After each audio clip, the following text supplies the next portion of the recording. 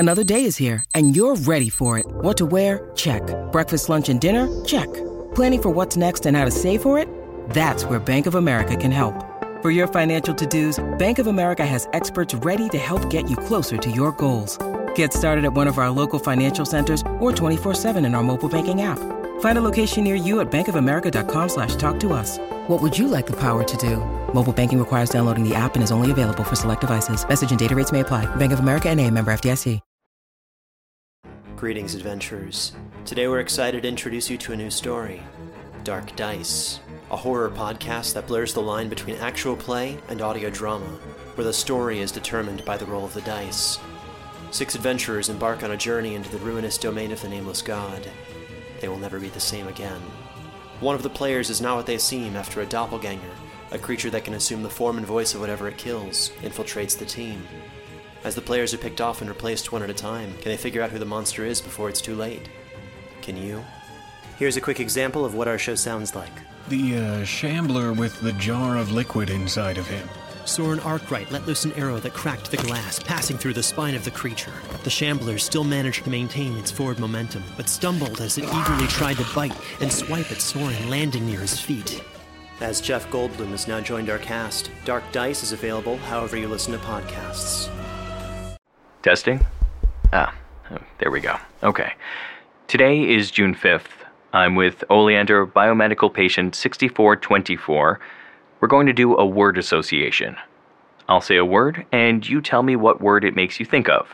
Okay? I guess. Great. First word. Greenhouse. What comes to mind? New life? Don't guess. There's no right answer. What about doctor? Smart. How about lake? Actually, Alex, my daughter. 'Cause she wants to throw me into one most days. She didn't even invite me to her graduation. Did I tell you? Asked some random guy instead. All the more reason to do the study together. You can reconnect. But what if she never speaks to me again afterward? Why would you say that?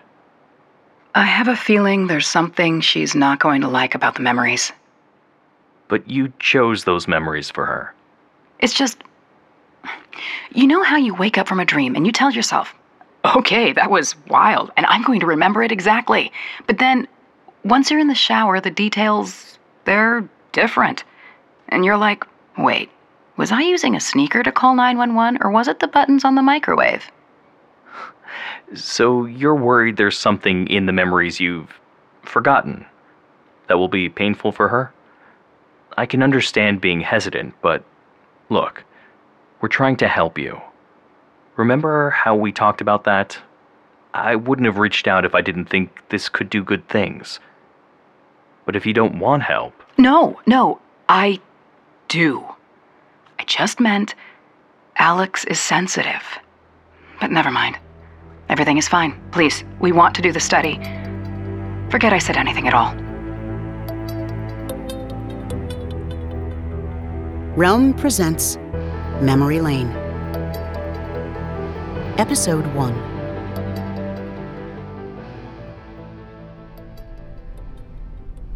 Palo Alto, California, June 12. The parking lot of Oleander Biomedical is organized by famous medical researchers. You can park in the Curie section, or the Louis Pasteur section, or, like our car, right under a large portrait of Watson and Crick. I turn off the ignition, and my mother, Cassie, I haven't called her Mom since I was 12, whips an e-cig from her pack and flicks the on switch. Really? You're going to light up in front of the giant human lungs? I gesture at the sculpture in front of the building. 2 abstract lungs made of bronze stretch into the sky. Sunlight glints off the sculpture's hammered surface. Cassie smiles at me sideways while she takes a drag. Come on, you wouldn't let me vape on the drive. And anyway, you've got your little puzzle. Let me have my thing. I realize the stem is in my hand already. I must have reached for it as soon as I turned off the ignition. You know they're not the same. Cassie shrugs and makes a sound that could mean anything. The smooth plastic disc of the stem fits perfectly in my palm. I press its buttons in the right order and a warm feeling zips up my spine and floods my head. Within seconds, I'm infused with a feeling I can only describe as, it's all good. It doesn't last long. More like a sudden, wind-shifting burst of contentment. But it takes the edge off. It's my own dopamine, triggered by this external cue. I'm not ingesting or inhaling anything, unlike Cassie. Sure, her brand of e-cig is marketed as a healthy alternative, loaded up with vitamins and antivirals, but there's still a bunch of actual nicotine in there, too. Hey, honey. Thanks for driving. I offer up my cheek when she leans over the console to kiss me like I'm a kid again.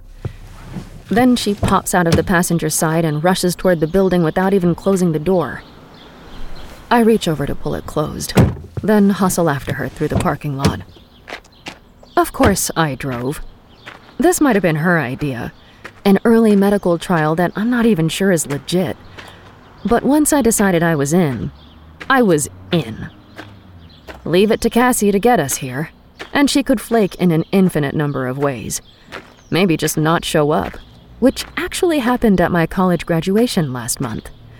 Or she might pull over to stop at a thrift store and entirely forget about our appointment. Or she might just drive the other way and decide to take us on a different adventure. I'm technically supposed to be looking for jobs today. I'm hoping to find something in game design, maybe an app. But when Cassie asks, she shall receive. See, my mom has this way about her. She's wildly flaky. She only remembers my birthday half the time. But when she does, she puts together a hell of a party. Inconsistent. But when she's on, she's on. Despite the fact that I used to spend my babysitting money on a therapy app to vent my grievances about her over FaceTime, it's not easy saying no to her. But today, I'm here for me. Because if Cassie is telling the truth about why we're here, this study might reveal things I've always wanted to know. About her, about my dad, about me. We're going to be right on time, Cassie says as soon as I catch up to her. There's a first for everything. My whole life, Cassie's been running at least 30 minutes behind. Maybe that's understandable. She's always been juggling a lot. Cassie's only 43 now, so she was 21 when she had me, meaning she'd never really learned how to be responsible for herself before she had to be responsible for both of us. And she had to raise me alone. She struggled to keep a roof over our heads, to keep a job, to keep food in my belly, to keep from falling down the hole of addiction, and to control her mental health. And I don't think it's all her fault. Things happened to her. Things she doesn't like to talk about. Something dark. Something to do with my dad. A man I've never met. A man I know nothing about. But a man I've spent my life looking for. At least until it all went wrong. I look at the Oleander Biomedical building. It's sand-colored and blocky, with uniform rectangular windows. The place looks professional enough. But am I really going through with this? Is she really going through with this? Cassie studies the cracked screen of her cell phone. Looks like we go to the 4th floor and then turn left. A guard at the front desk face scans us, and then we're in an elevator. It dings on the 4th floor, and we walk down the hall to a waiting room with about 10 or so people. I swallow hard, suddenly feeling the urge to flee. When my mother first brought this up, uttering the words, mother and daughter medical study, I almost hung up on her. Alex, wait. It's about memories. My memories. From when I was pregnant with you. This study, they figured out a way to draw them out, transfer them into you, see if they can live in someone else's mind. My mind was going a million miles an hour, but I'd gone still. A memory transfer? That sounded nuts. Was it even possible? Was it safe? And why the hell had Cassie gotten roped into yet another scheme? But apart from all the questions, there was only one thing I could bring myself to say. I thought you barely remembered being pregnant with me. her response that could have meant anything. She was always claiming her memories got fuzzy that far back. A convenient excuse, I knew. An easy out. So why open up now? And why did we need to involve scientists? For years, I've been trying to get my mom to talk about her past. I know the basics. Stiflingly conservative parents. Her father died after contracting a new flu that was going around. He'd refused to be vaccinated. And I only met my grandmother once, when I was 8. She'd criticized my outfit, saying it wasn't appropriate for a young woman. I was wearing jeans. So my mom took off. I get why. But the years between her leaving home and her giving birth to me are a mystery. Given any other subject, she'll riff forever. But she's never told me much about that time. Which is when she must have met my father. I've tried everything. When I was really young, I'd see other dads and ask about mine. In grade school, I badgered her for any shred of information, claiming I'd fail my family tree project. And later, I'd slip in the casual inquiry after she'd had one too many glasses of wine, hoping she'd feel generous, or forget herself, or both.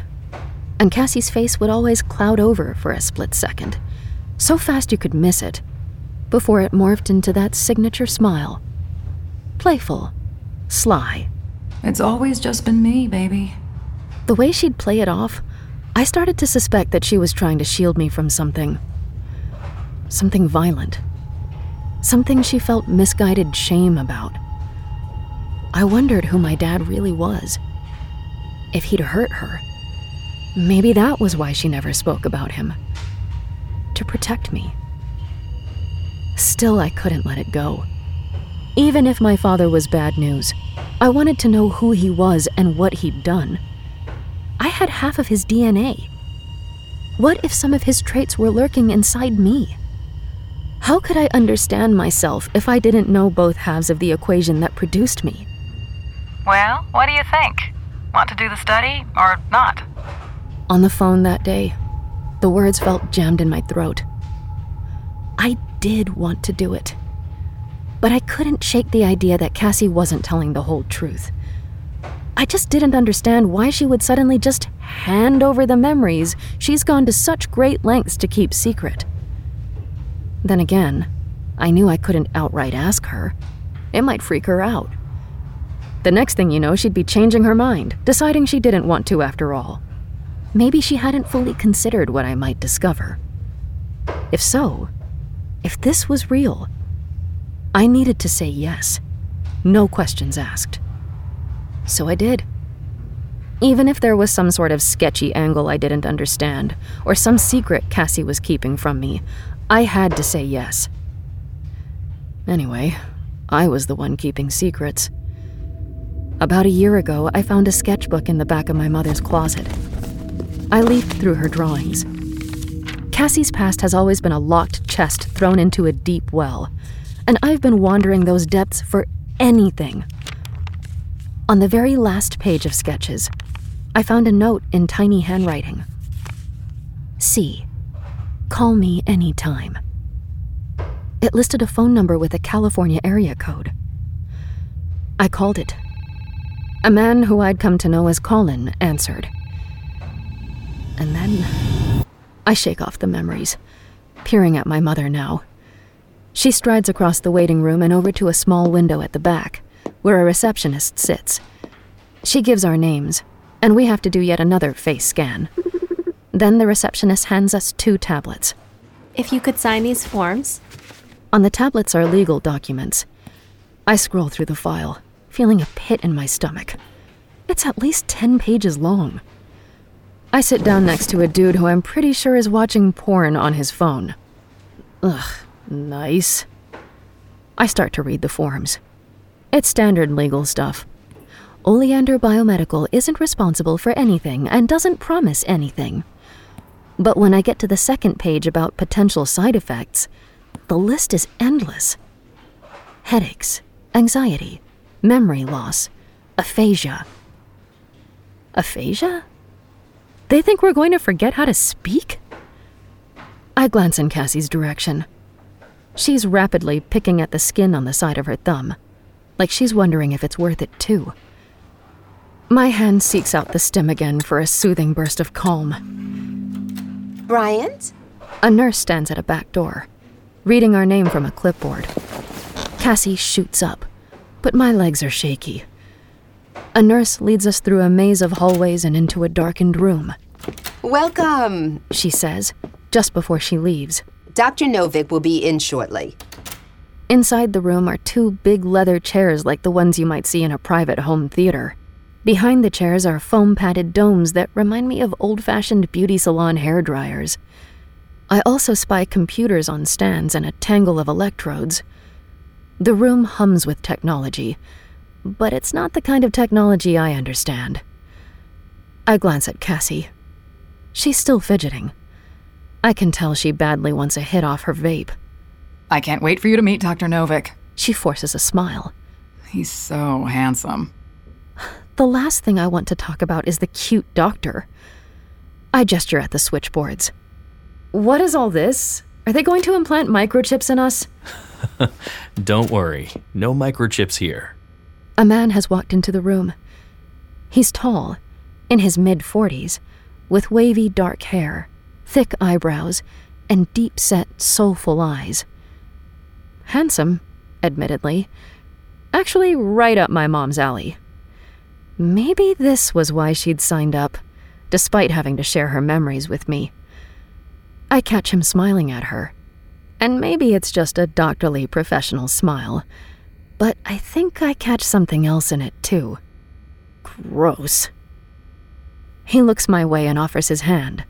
Dr. Remy Novick. And good to see you again, Cassie. And here I thought I was patient 6424, Dr. Novick. I glance at her. Patient what? Dr. Novick grabs a stool from the corner, slides it toward us, and sits down casually, his knees apart. Your mom and I met for several sessions when she was first admitted to the study.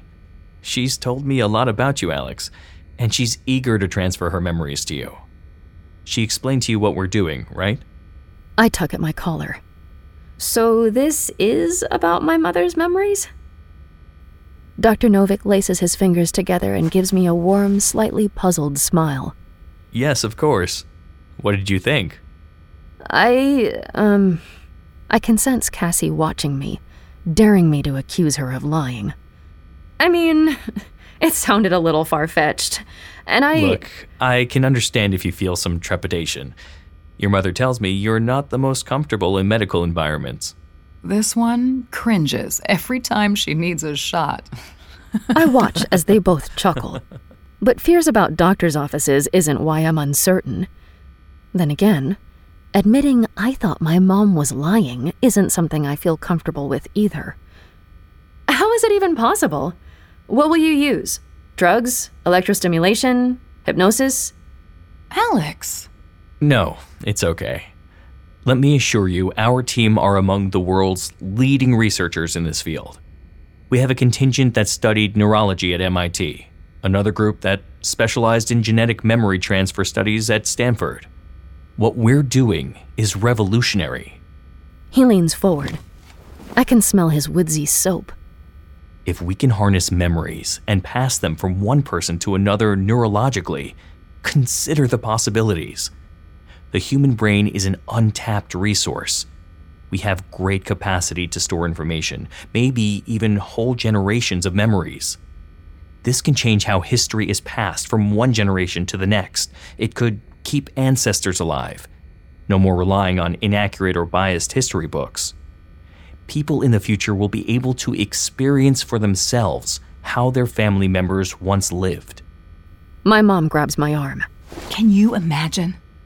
There are excited red splotches high on the doctor's cheeks. He rises to stride around the room like my old computer engineering professor used to when he gave lectures. What are memories anyway? Mere electrical impulses. We've found a way to duplicate those impulses, like saving a file from one computer to upload onto another. As we've mentioned, in this particular study, we're working with mothers and their children. Our theory is that both brains need to share some chemical properties. Think of it as you both having the same operating system installed. Oh, God. I hope my brain doesn't work that similarly to Cassie's. The more closely related the patients, the better. And because a child actually spent time inside their mother's womb, we suspect there's an even greater neurological connection when it comes to any memories the mother formed during that period. It simplifies the science driving our procedure, at least while we're in these early stages. And what kind of science are we talking about? You still haven't explained what we'll be doing exactly. It's based on the same technology used to create deep brain stimulators. Alex has one of those? Dr. Novick smiles. Do you have it on you? I shrug, then pull it out.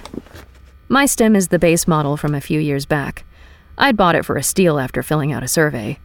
It's a simple green egg with 3 buttons you have to squeeze in just the right way. As I hand it to Novick, I feel oddly vulnerable. Like he's going to judge me for how worn it is, and how the paint on the buttons has faded from how often I've pressed them. But he just balances it on his palm benignly.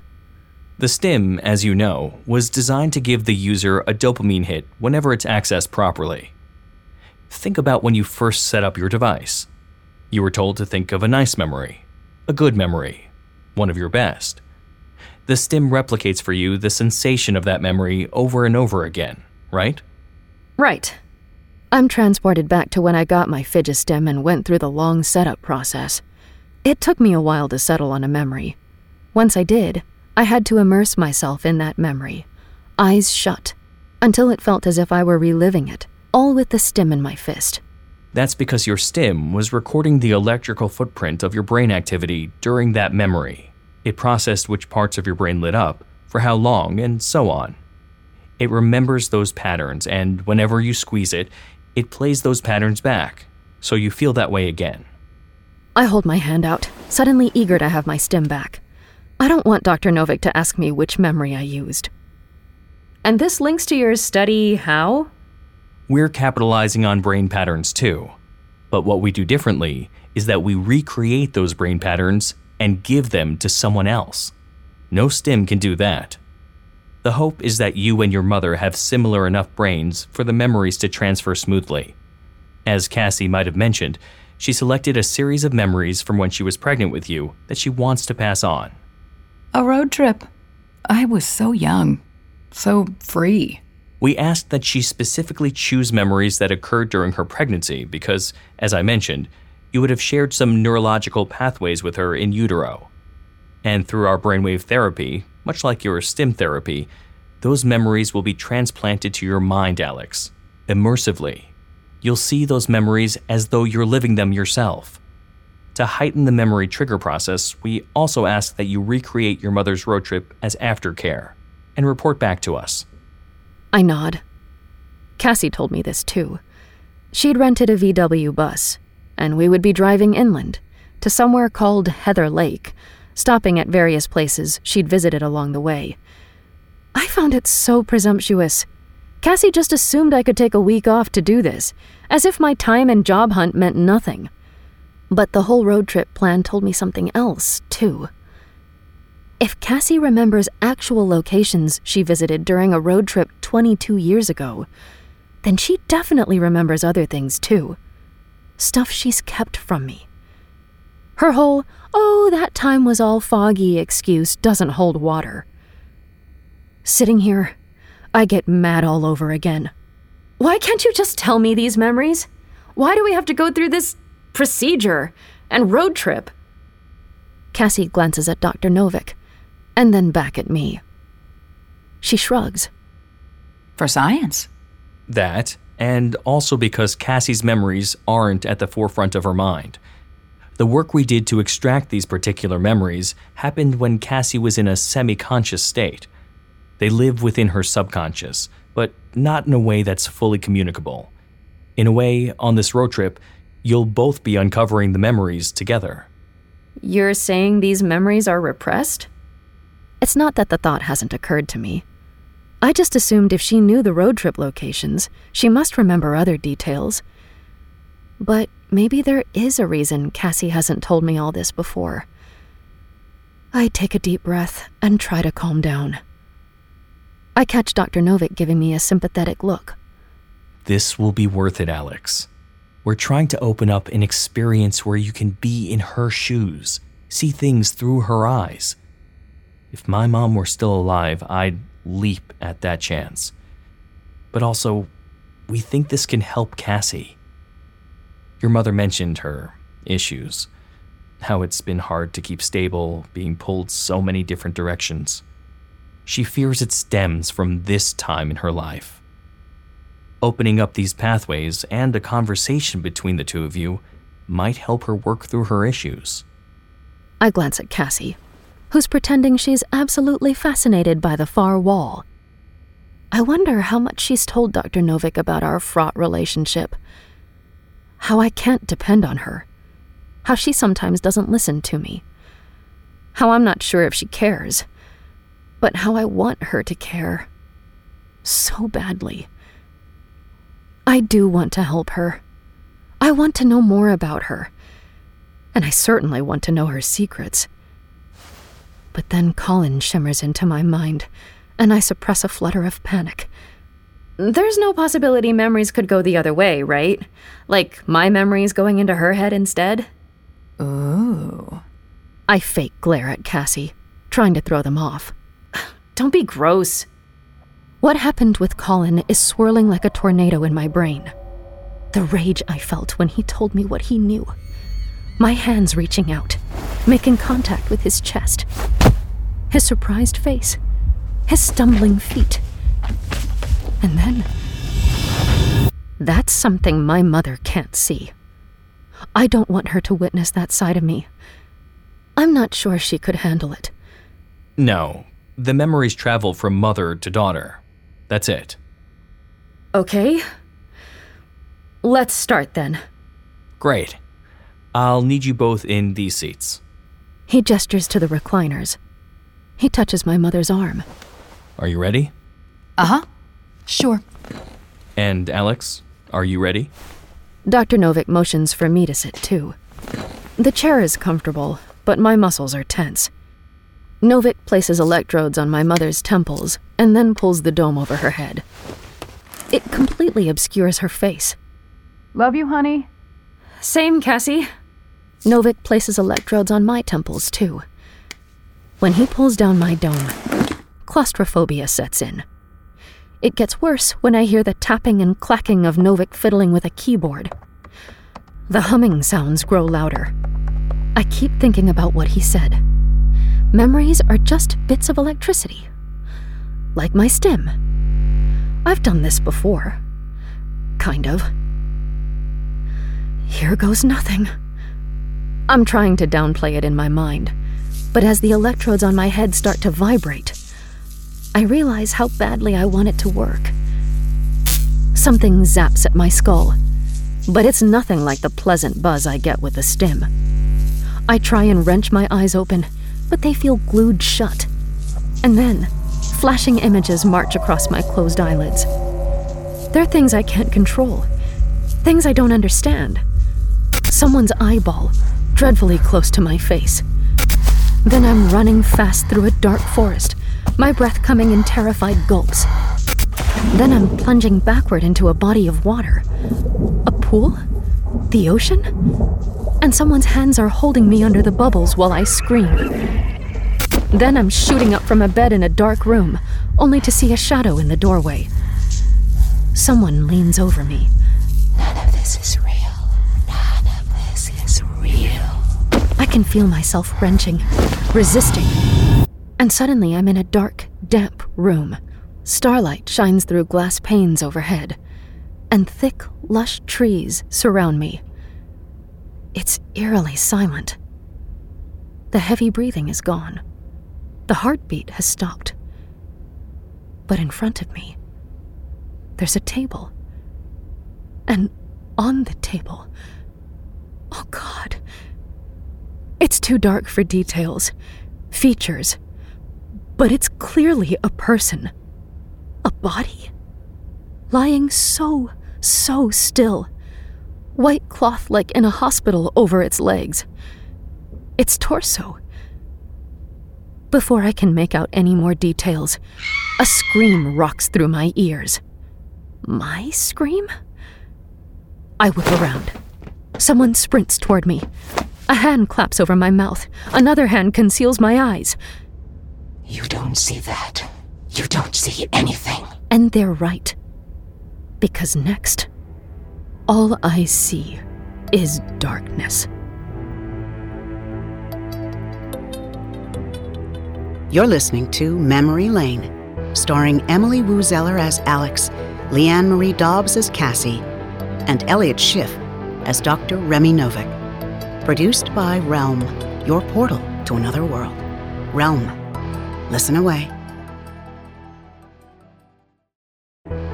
Memory Lane stars Emily Wu Zeller, Leanne Marie Dobbs, Chris Chula, Elliot Schiff, Cherie Wichard, and Tiana Camacho. It is written by Sarah Shepard and Ellen Goodlett, produced by Rhoda Belleza, and executive produced by Molly Barton. Audio produced and directed by Amanda Rose Smith. Sound design and editing by Kaylin West. Theme music by Amanda Rose Smith.